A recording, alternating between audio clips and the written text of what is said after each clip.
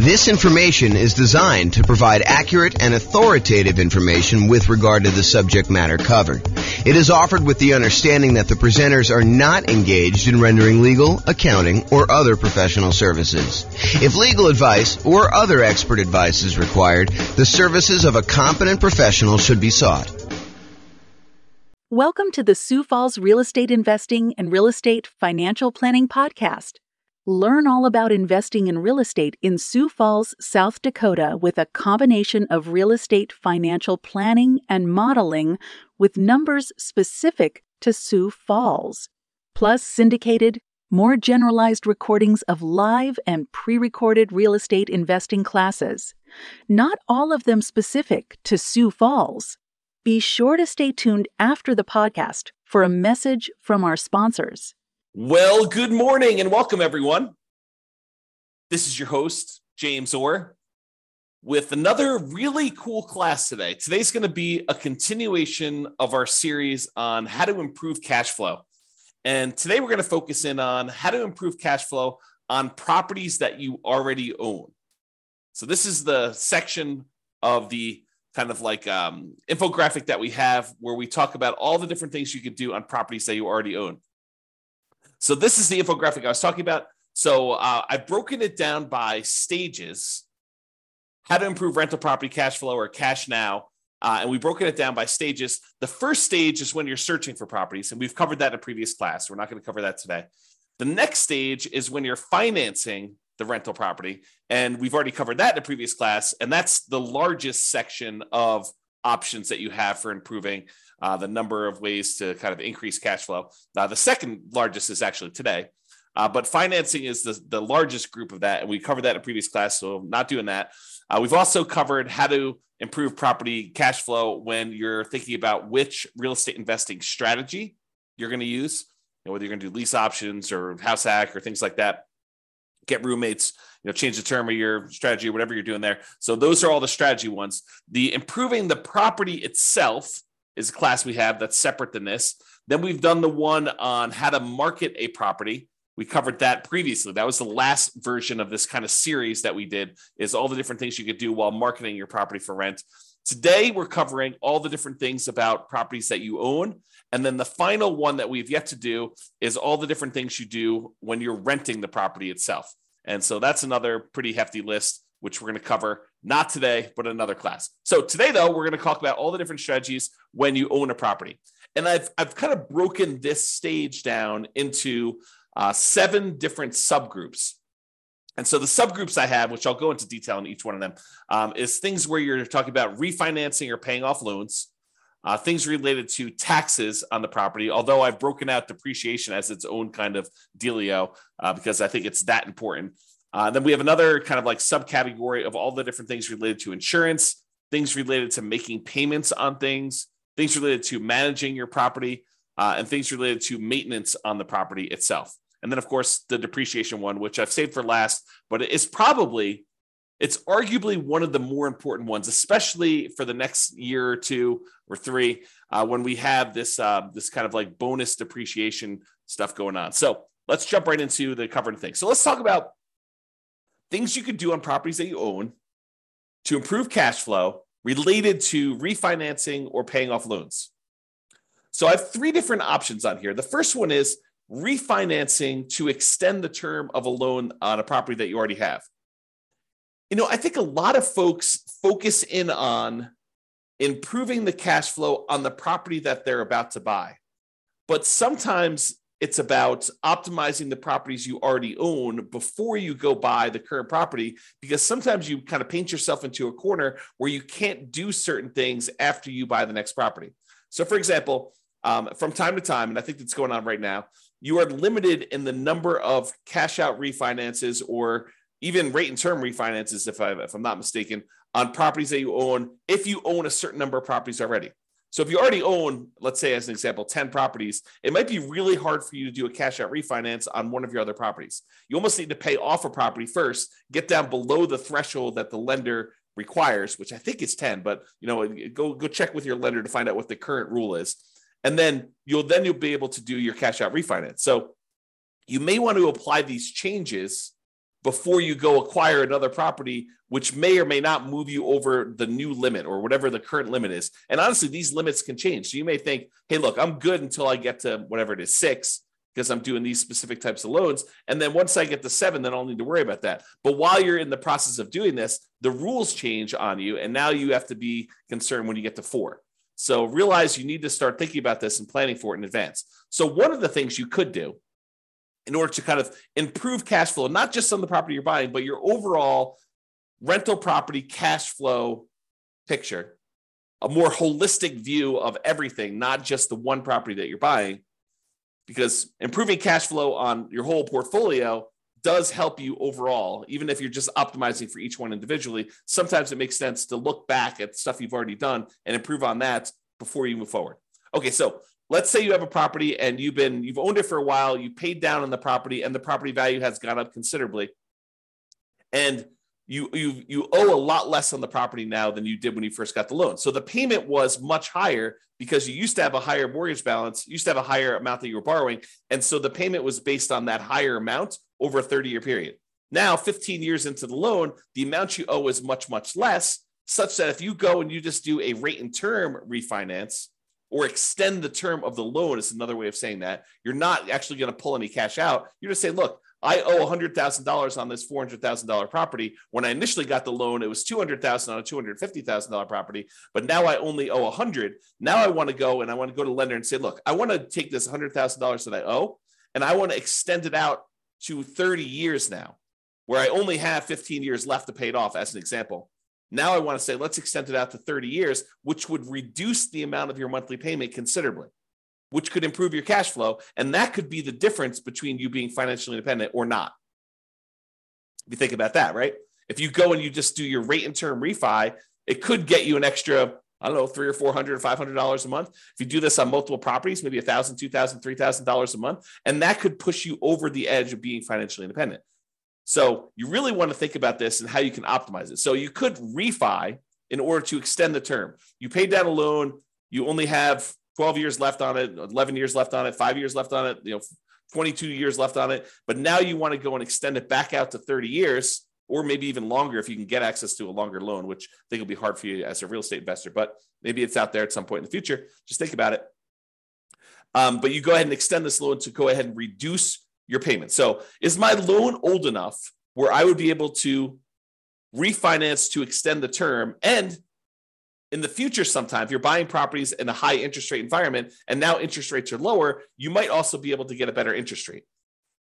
The challenge we've had coming out of where we were in the past is interest rates have been really low for a long period of time. So that if you go and you try to do this strategy in the future when interest rates are higher than when you got the loan, it may not be as big of an advantage as if you could keep the rates the same, or if you could actually get a lower rate. So when you've acquired properties and your rates are really great, this may not be as great of a strategy. But if you're doing this when rates are high and your rates are now lower, this could be a doubly good strategy to lower the monthly payment. Okay, so that's refi to extend the term. The other one, which we've kind of hinted at, is refi to improve rate. Have rates dropped enough for me to be able to refinance and get a better interest rate? Even if you don't extend the term, even if you keep the term the same, but you go in there and you say, look, I want to go, I've got a 7% interest rate right now. I got this loan when rates were high. Now rates are back down to 5%. It might make sense for you to go look at refining in order to improve your interest rate, to improve cash flow on properties where the rates were high. Okay.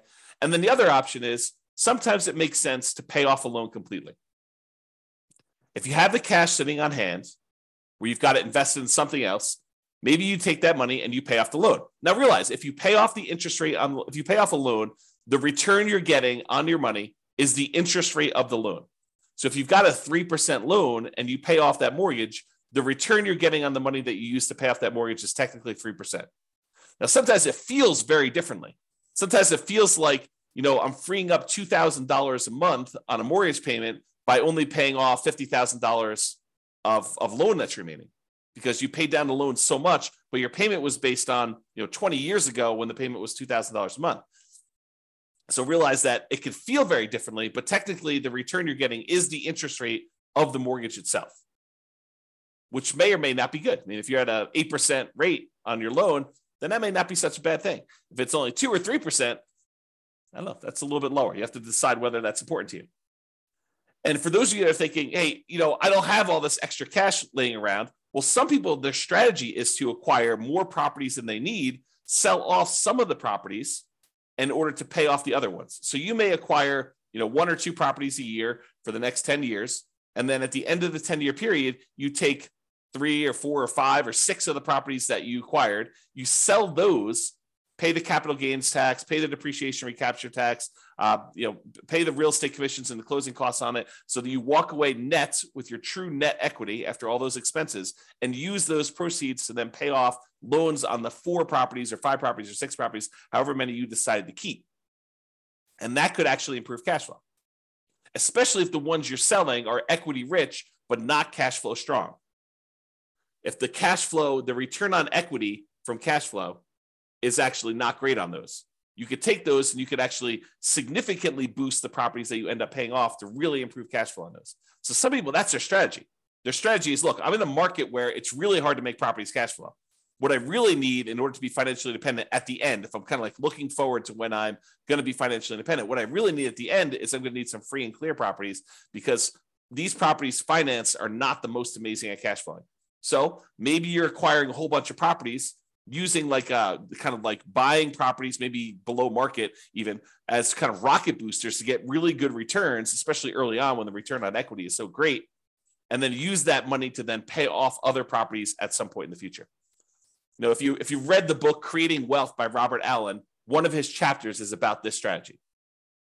And before you go run out there and buy it, his numbers are really old. It's a very dated book, and the math on them is not the most amazing. So, take it as you will. It's still worth reading, but just realize that, if you're thinking, oh, James recommended this, I'm going to go read it because, obviously the math's going to be really good and super clear, and the numbers are going to be, appropriate for today. They're not. Unless he's got a new version out that, to be fair, the version I'm reading is probably a 1990s version or something like that. It's on my shelf somewhere. Trying to see if I can see it. Yeah, it's down there in the corner if you can see it. But it's an older version that I have. So maybe he updated it. I don't know. If he has, definitely let me know. Okay. All right. So we talked about 3 options. Refi to extend the term, refi to improve the rate, and then pay off the loan completely might be an option where you can improve cash flow overall in your portfolio before you go buy something else. And the other reason to pay off a loan is sometimes some lenders may penalize you for having a certain number of loans. They may say, look, your interest rate is 1/4 point better or 1/8 of a point better for your first 4 loans. Once you get above 5, then we start hitting you with a small penalty on your interest rate. So if you pay off one of the loans, you may be able to get a better interest rate on the one you're getting to. Just kind of realize that may be a possibility. If it's not there now, it has been in the past, and it may come back. Okay. Let's talk about taxes. Kind of have 3 different options here about taxes. So number 1 is, can I correct incorrect information with the county assessor about the condition or characteristics of my property? If they're listing your property as in like super premium condition and it's a 5-bedroom, and you know that it's actually a 4-bedroom and the condition's more average than it is super premium, you could go to the tax assessor and say, look, my property is not what you're saying it is in the assessor. And because of that, you're using different comps, which means that you're saying that the property is worth more when it's really not. So my taxes should actually go down because it's only a 4-bedroom and it's only of average condition. It's not of this super premium condition. And some tax assessors may send someone out to inspect the property. Some may take your word on it. Some may say, yeah, that makes sense to me. Here's the permit that we pulled when we showed that it was only a 4-bedroom. Whatever it is that they need to do, but you may be able to get your taxes reduced, which by reducing your expenses on the property, that does improve cash flow, right? Income, all the income on the property minus all the expenses. So if we can improve taxes, we can improve our cash flow. If you have property taxes that go up, around here, we redo our taxes every 2 years. Your market may be different. Go find out from your local county tax assessor what the schedule is for redoing property tax assessment. Some redo assessments every time you sell a property. Some do it only every certain period of time. But if you go and you find out that they've raised your taxes and the taxes seem significantly higher than what you thought they should be, you can go and contest them in many markets and say, look, you're using the wrong comps. If you use the comps that I'm pulling here, my taxes are actually much lower than what you say they are. And they may or may not agree that, the automated system valued this incorrectly. We'll go ahead and make a change and you might save some money on taxes. Or they might say, no, the comps that we use are valid and our methodology is actually correct here and the taxes stay the same. Maybe you get some improvement, maybe you don't. I don't think it's a universal automatically granted, but you might be able to go and contest your taxes with a tax increase and try to save your money. Now, if you can go save, $50 a month on 10 properties, starts adding up, starts really improving your cash flow if you could do this. And also keeping the taxes legitimately where they should be and not a little bit higher than where they should be will help you keep your taxes low overall. So you don't want to let your taxes be high and then next year they're kind of increasing from that point. You want to keep them where they should be by using the right comps, and hopefully the next year they won't increase it using the bad comps again. They'll sort of say, okay, yeah, we were wrong about this. We'll use the right ones, in theory. And then finally, for taxes, vote. Vote appropriately for changes in taxes that affect property taxes. So if you're in a county and they're about to add a new tax to the kind of list of taxes that they charge you, and you have an option to vote for or against that, and it's something that you don't believe would add value that you're willing to pay for as a property owner, then vote appropriately. Vote to kind of protect your interests. So go ahead and consider that. All right, insurance. So we've got 5 different things related to insurance that we're going to talk about. First thing, who is being insured? Sometimes we buy properties with people who aren't necessarily the best credit risk people, and their credit scores are appropriately low. And so you got to be careful because insurance, part of your insurance premium is sometimes based on the credit score of the people that are being insured. So can you remove people who have really low credit scores that may be making your insurance premium higher than it needs to be? Or in some cases, adding someone who has really good credit could help lower your score, could help lower your insurance premium. Same policy, exactly same policy, but because someone has a good credit score or a bad credit score, it could actually change the rates that you're being quoted and that you'd be charged for that insurance policy. So realize adding or removing people from your insurance policy could improve or worsen the rate you're getting. And so talk to your insurance agent about that and whether you should remove someone from being insured on that or not. Next one, insurance deductible. So we've done a whole class on insurance, and I'm sure we'll do another one in the future. But the idea is you get to select how much of a deductible you're willing to pay before the insurance kicks in.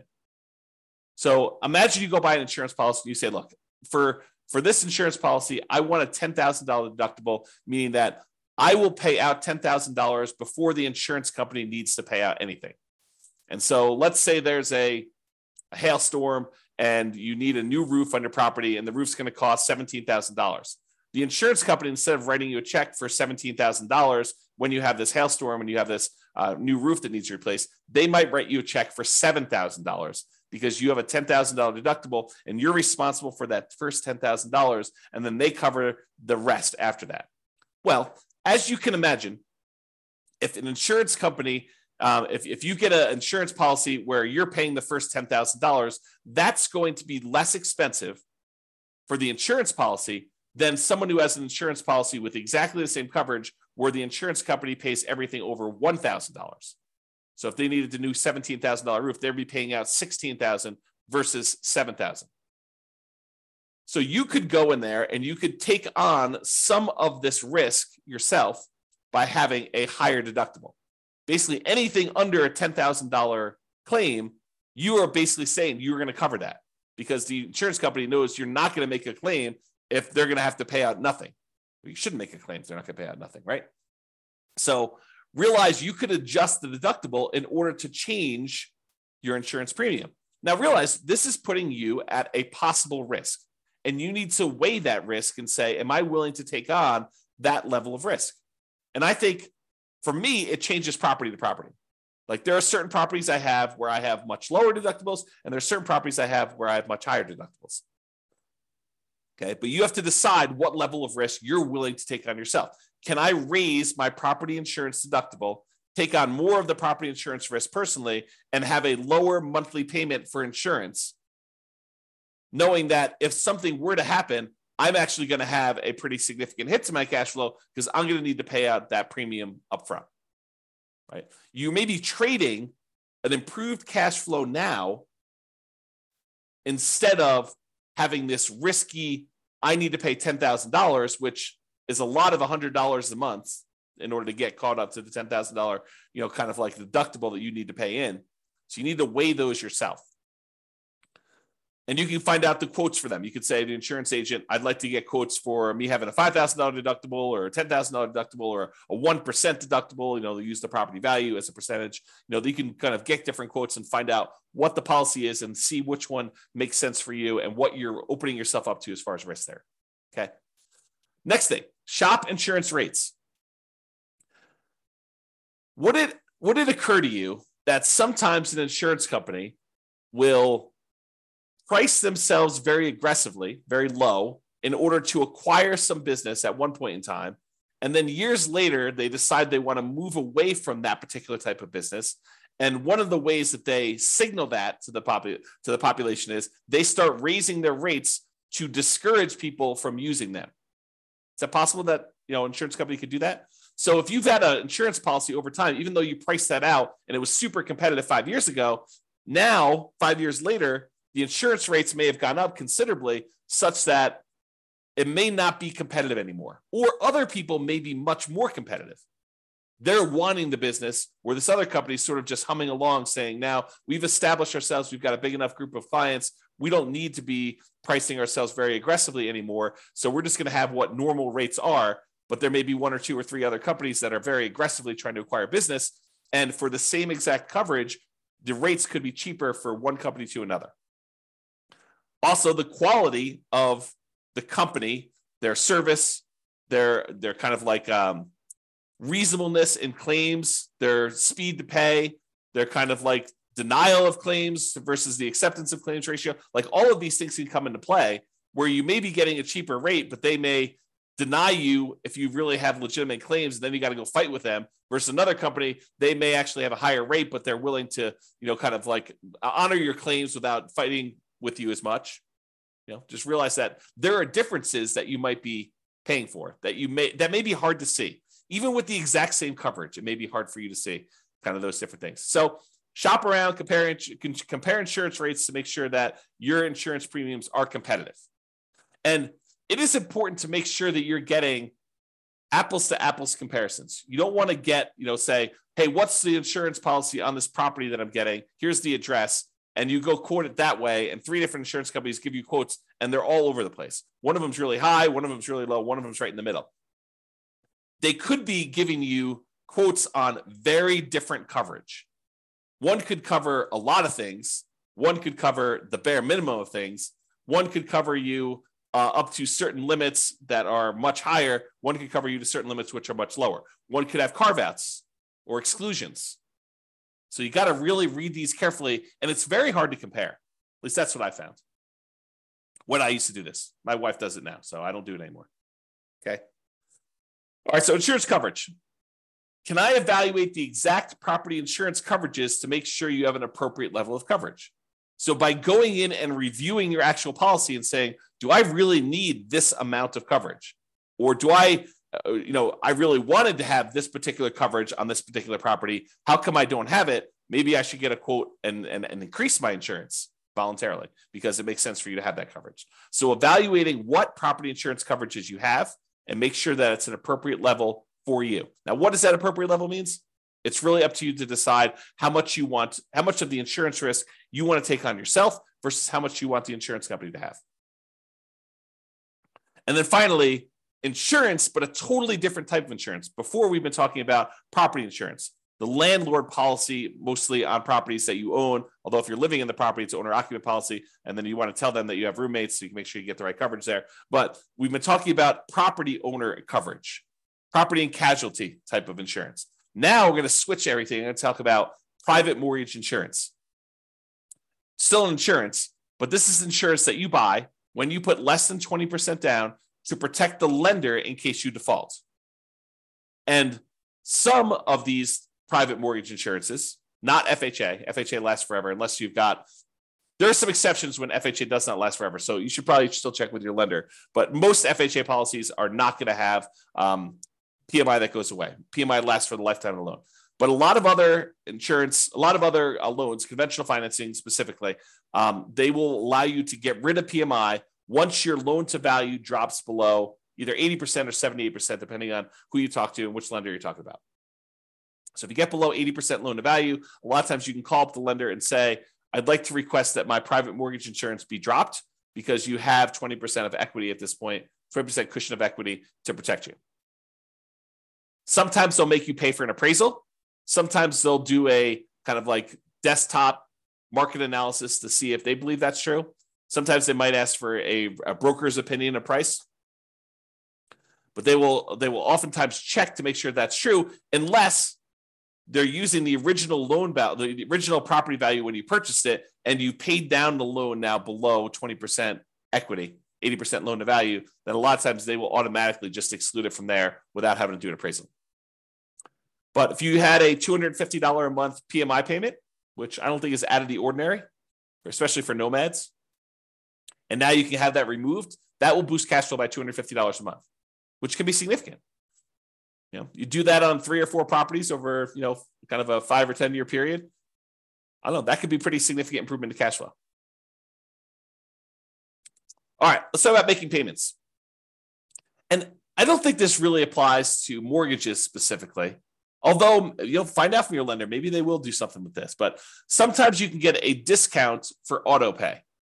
I've seen occasionally like a utilities company where they say, look, if you're on auto pay, we waive the $3 a month manual billing charge where they send you a bill. If we don't have to send you that, if we do it via email, then we will waive the $3 a month kind of like billing charge, and you can have a little bit less. This is not going to be a $100 a month type of savings, but if you have enough of them, it could add up a little bit. So can you sign up for auto pay on utilities or things like that to avoid a per bill fee charged by the utility providers or whoever the person doing the billing is? And then secondly, sometimes you can get a discount for early payments. For example, some HOAs will say, look, it's $600 a year if you pay quarterly, or if you paid all up front in advance, we do $550. And so you could save a little bit of money by getting a discount for paying things like HOA, or maybe your insurance will allow you to get a small discount if you pay all up front for the year in advance versus paying monthly. So realize that may be a possibility as well. All right, let's talk about property management. I'm going to give you 2 conflicting ideas right now because sometimes one's better and sometimes the other's better. So for example, you could self-manage the property, save the fee that you were paying for a professional property manager. You just have to keep up with the latest laws and the best practices and compliance issues and do the property management yourself. And some people on the recording listening to this, we're going to say, yeah, of course. I mean, that's easy. I'll just go ahead and do this. Why would someone pay a professional property manager when it's so easy to manage your properties? You just, you make a couple phone calls. When you have to turn the property over, it's not that bad. But then most of the time, these things are on autopilot, and I have very little things I need to do with the properties. They're almost like self-managing. Some people will say that. And then some people say, I never want to talk to a tenant. I'm an introvert. I have zero desire to keep up with all of these latest laws. I mean, who can keep track of all this stuff? Fair housing. I mean, that seems like it changes every other day. And, what are the best practices for managing my property? Starting, 15 days ahead of time, wait for the property to be vacant before I market it, starting 60 days ahead of time, what should I be doing for this? And, how do you keep up with all the changes for the leasing laws? And, how do you do all this stuff? And, can I commingle funds? And do I need to have a separate trust account and all that other stuff? I'm just going to go hire a professional property manager. They'll do it. I'm going to find a person who's really, really good, and they'll be able to go and do that. And I'm too embarrassed to go ahead and raise rents every year. A professional property manager will be able to do that for me. And so overall, I think the property management fee is going to be covered by the fact that they're probably going to increase rents when I wouldn't otherwise do it. And I think both of those are probably valid arguments. There's people that are like self-manage, Why pay a property manager for something that's so easy to do that I could do it myself and I will be able to improve my cash flow by doing self-management? And other people are like, I'm going to have a tenant in there and I'm not going to raise rents over a decade or 15 years. And so I'm going to be way below market rent. It's better for me to pay a property manager who's going to keep up with the latest rents, make sure I stay out of trouble, kind of buffer me from having some, kind of law and compliance risk of making a mistake with fair housing, or, I'm doing something wrong, or I'm commingling funds, or I don't have a trust account, or all these other things that I could make sound very, very complicated. But, the people that are managing it themselves, they're like, yeah, it's a non-issue.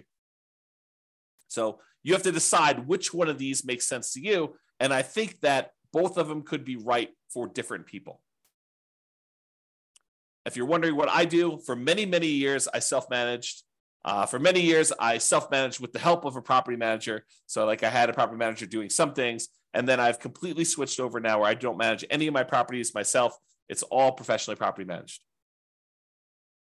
So that's what James does, in case you're wondering. Speaking of property managers, you do need to manage the manager.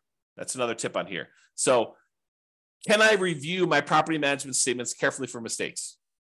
Property managers are human. They make mistakes. Sometimes a lot, depending on who it is and their policies and kind of like their team and who's doing stuff and how much turnover they have and a whole bunch of other factors that go into that. But sometimes property managers make a lot of mistakes. And so you sometimes need to stay on top of them. Well, you always need to stay on top of your property manager, but sometimes you need to do it more so than others. And that could actually save you. I mean, if you have a wrong bill and they accidentally charge you $1,000 for something that you didn't need to pay, or it was really a $4,000 bill instead of a $5,000 bill, and you don't catch that, that's almost $100 a month. That's pretty significant for cash flow. So take that into account. And then related to that, insist on best practices. Can I insist that my property manager utilize the best practices? Marketing early, way before the property is vacant. Raising rents with each lease renewal. Not just saying, hey, we got $2,000 a month last time, we'll get $2,000 a month this time. Making sure that they do rent comps and push the price if they're starting early. Can you insist that they have the best practices? Now, as a practical thing, you could try to do this, but as a practical thing, if they're managing 1,000 units and you've got one rental and you want them to change their policy and do something different just for you, do you think that that's likely? I will tell you from experience, it probably isn't likely unless it's something that is very reasonable and very easy to do. But if you expect them to change their internal policies to do something very different for you than everyone else, even though that may be the best practice, good luck with that. Now, change that up. You've got a property manager who has 300 properties under management, and you have 50 of them. You have 50 doors. Do you think you have some pull, some sway in getting something changed in their internal policies? I think you do. Okay, so take that into account. All right, let's talk about maintenance on properties. In general, I think it's better to maintain properties, keep them up to date, keep your tenants happy, reduce turnover. A properly maintained property should overall reduce turnover, and turnover can be very expensive. So maintaining your property, can maintain it to minimize the time between tenants. Another reason to maintain your property is then you have less to do when the property turns. If you know that you're keeping up on all the little maintenance requests that you get from tenants, which are legit, then when the property needs to turn over, you don't need to do all those things anyway. They're already done. They're already maintained. Okay. So can you maintain property to minimize vacancy, to improve cash flow overall? And then sometimes we're going to talk about quality materials. Sometimes it makes sense to use a slightly more expensive material that will last much longer than using a kind of like temporary lower quality fix to save a couple dollars up front. For example, in some units, it may make sense for you to do luxury vinyl tile or luxury vinyl plank, spend a little bit more money up front than to pay for low grade carpet that you know you're going to need to replace much more frequently than the LVT, LVP.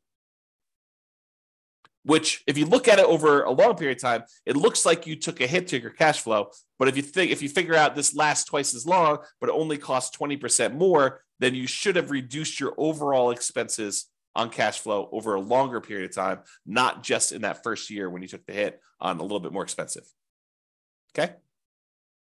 All right. This is the last one. And this is really important because these could be big dollars.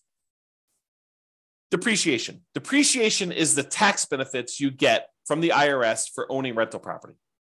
The basic idea is this, and this is all layman stuff. So don't go to don't go into your IRS audit and say, James explained it like this. So, they're like, who's James?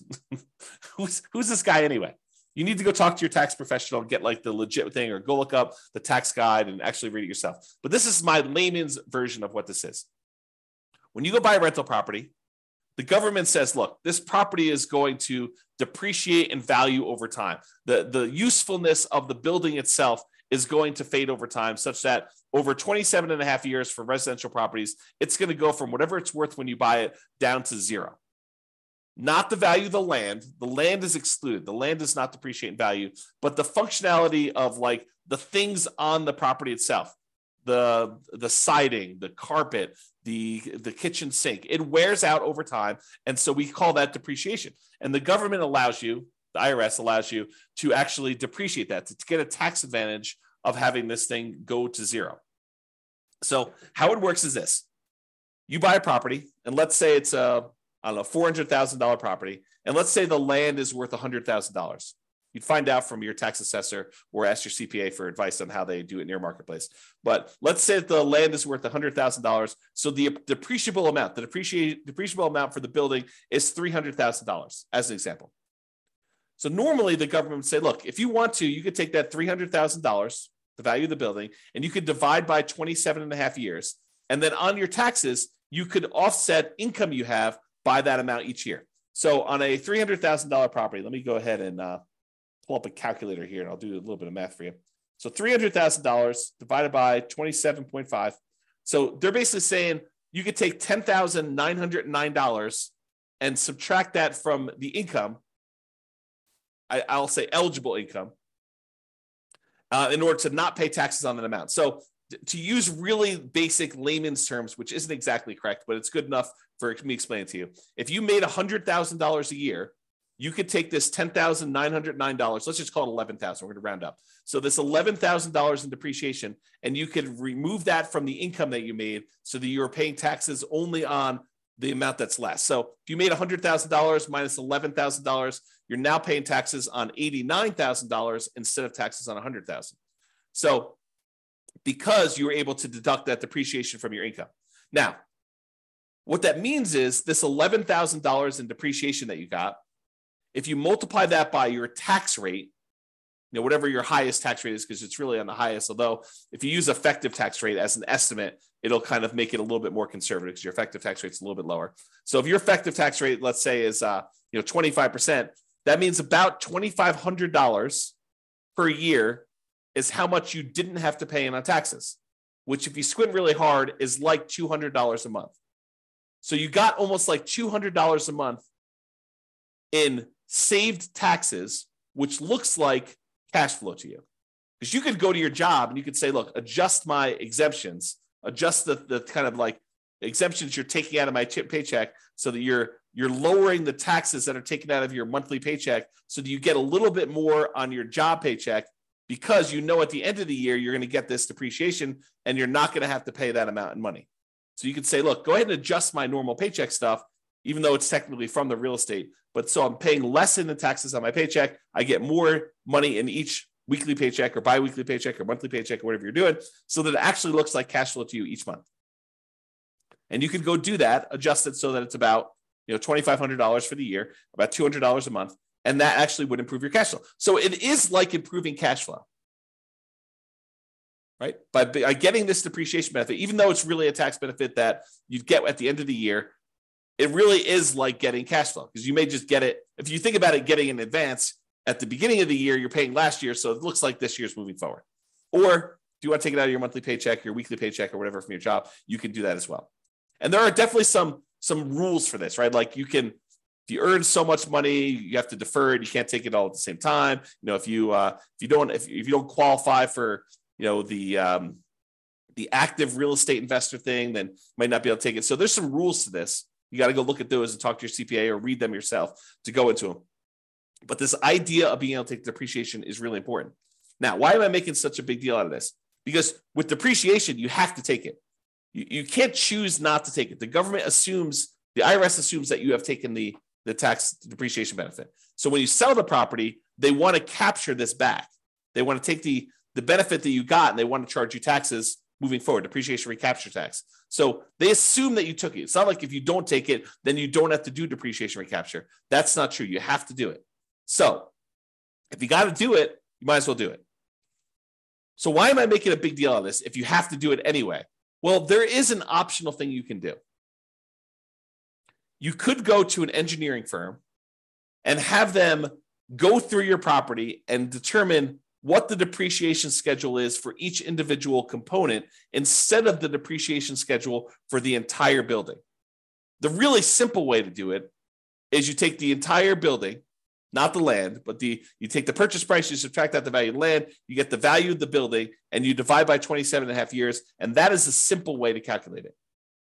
However, you could hire an engineering company to go into the property and say, oh, flooring, that's a 5-year depreciation schedule. So instead of taking this $3,000 building and depreciating everything over 27 and a half years, they break out each individual component into its real depreciation schedule. So flooring may be 5 years. So now they take all the value of all your flooring in your house and they say that whole value now, instead of taking that over 27 and a half years, we're going to take that over 5 years. And so that actually can make the amount of depreciation you get much earlier.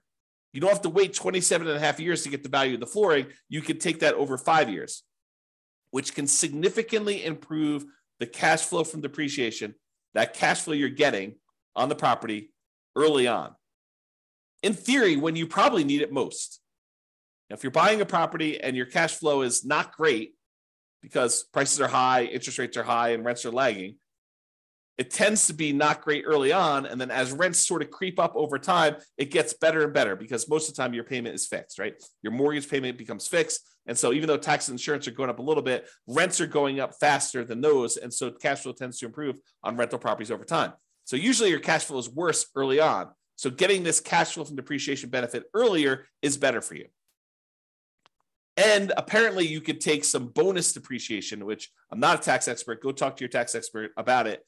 But you could take this bonus depreciation early for the next couple of years. So right now, your bonus depreciation percentage is 80%. That's in 2023. I'm recording this March 30th of 2023. And this year, according to tax code, you could take an 80% bonus depreciation. Next year, it's 60%. So 2024, it's 60%. 2025, it's 40%. 2026, it's 20%. And in 2027, there's no bonus depreciation. Now, it's possible the politicians will change tax code again, and they will bring back bonus depreciation sometime after 2027, or maybe even before, for all we know, right? This bonus depreciation idea has come in and come out of the tax code more than once. It's my understanding.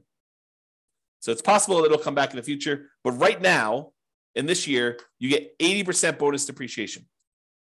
So if you were going to go buy this $400,000 property that has $300,000 in depreciable amount, an estimate of what this bonus depreciation might be is somewhere between $30,000 and $45,000. Of course, you have to go and look at the actual property and have the engineering report done, and they'll actually do the numbers. But it's somewhere in the range of $30,000 to $45,000 in bonus depreciation, which before it was around $11,000 for the normal one. So the bonus depreciation just in that first year is like 3 times the normal. And if you're at a 25% tax bracket, that could be somewhere in the neighborhood of $7,500 in tax savings, which looks like cash flow to you. So if you could get an extra $7,500 that you didn't have to pay in tax, looks an awful lot like, I don't know, let's call it $650 a month. If you could offset $650 a month or add $650 a month in extra cash flow from depreciation to your property from this bonus depreciation year one, would that help you offset some negative cash flow? Or would that help offset some really low positive cash flow with pretty significant positive cash flow? I think yes. And that's on the low end, right? That's like the low end of the bonus depreciation. If you wait to do this till next year, where you buy a property next year, you only get 60%. So that's about $24,000 to $36,000. You take 25% of that, and it's like $500 a month. So it doesn't go away, but it becomes less effective if you're not buying properties this year. Now, in addition to that, you get this bonus depreciation all up front, but you also take the things like the carpet or the flooring rather, and the appliances and the cabinets and all that other stuff, and you kind of force that into a more compressed time period. You get additional depreciation over the next 5 years because that you've moved up. Now, realize this is not creating nothing out of thin air. You were going to get this depreciation benefit no matter what. What we've decided to do with this bonus depreciation and kind of like doing the components or the segmenting of different things into different time periods is you've moved the whole depreciation stuff up. You've time warped and moved the depreciation you were getting from being over 27 and a half years to now a lot of it gets focused in the first year and a little bit more gets focused in the years 1 through 5. But then the amount you get years 6 through 27 and a half is lower. So you're not generating anything magical. This is not like, poof, we've generated something that's out of thin air. We've just taken some of it and we've moved it all forward when in theory, you probably need it more with negative cash flow on properties. And again, this is not something that you get for free. When you sell the property, they have depreciation recapture. Now, let's just very briefly talk about this depreciation recapture so that you don't get scared by it. Depreciation recapture is they're going to take the amount of depreciation you took on the property and they're going to multiply it by a tax rate. The max is 25% from what I understand, but the amount is really the amount of your tax rate. So if you're being taxed at less than 25%, they'll use that number. If you're being taxed at more than 25%, they will tax you at 25%. Now, you can delay or defer paying those depreciation recapture taxes, move them onto the next property that you're buying by doing a 1031 exchange. So you pay about $1,000. It could be a little bit more, it could be a little less, but you pay about $1,000 and you defer having to pay this depreciation recapture tax and any capital gains tax on the property that you're selling, and you move it down the line. And additionally, if you own this property long enough and you eventually die while owning the property, it gets passed on to your heirs, and the amounts that you have for depreciation, it goes away and it gets stepped up. You have stepped up basis. Okay. So realize that this is not like a real issue. If you have the depreciation recapture, when you go to sell a property, you just pay the tax as part of your proceeds and you'd move on. It's not a big deal. And you got the benefit early on. It's almost like, I don't want to say this, but it's almost like a loan from the government where they're giving you money now only to say you're going to have to pay this later by owning this rental property. Okay. So we talked about this bonus depreciation. If you buy a property this year, you get between approximately on a $400,000 property, it's going to be somewhere around the $30,000 to $40,000 gross depreciation benefit. Okay. And over the next 5 years, you'll get between $30,000 and $45,000 more. So you have to divide that number by 5, and then you have to multiply by your tax rate to get an estimate. So if you take like the total amount you're getting like in year one, you might be getting somewhere around $36,000 to somewhere around $54,000 in that first year. If you multiply that by your 25% tax rate, just to give you an idea of like what we're talking about, on the low end, it's probably around $9,000. On the high end, it's probably around $13,700. So somewhere around $800 to $1,000, maybe a little bit more per month in extra cash flow. Is that significant? Yes, very significant. So if you had a property where you're like, hey, I'm getting, negative $500 a month in cash flow because I'm putting 5% down and interest rates are really, really high and the prices have just run up over the last few years and rents aren't that great right now. They're lagging behind. I mean, they're up, but they're lagging behind a little bit from how much prices and interest rates have gone up. Will an extra $800 a month help you in the first year? Yes. Will an extra $1,000 a month help you in the first year? Yes. And in the second year, you're probably talking, this because you're moving some of the depreciation up there. You're probably talking about, let's see, on the low end, 30,000 divided by 5. You're probably talking like another, let's see here. Am I doing this right? Yeah, about $400 a month. Okay. So that's why this is important for improving cash flow. And you're going to want to talk to a CPA to understand this. And you're going to want to talk to an engineering firm that specializes in cost segregation. And one ideally that focuses on cost segregation probably for single family homes. This is really common in large commercial buildings, but it's less common, although it's completely usable, in these smaller properties. There's just a cost to doing this. You're going to pay a fee in order to have the cost segregation study done. Have the engineering company go and do that for you. So you pay a little bit of money now in order to get your depreciation benefits early on. And with the bonus depreciation, it's probably worth it. Okay? All right. So that's it. In conclusion, optimizing cash flow is about maximizing income and minimizing expenses. And today, I think we focus mostly on minimizing expenses, all the different ways to minimize expenses on properties. There are things you could do on properties you already own that will improve your cash flow overall. And I think that's what we focused on. It's better to take a more holistic approach and optimize at the various stages rather than just sort of like willy-nilly saying, oh, can I get more in rent? No, I'm done.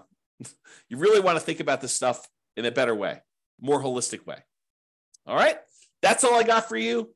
Hope you enjoyed it. This has been James Orr. Have a great day.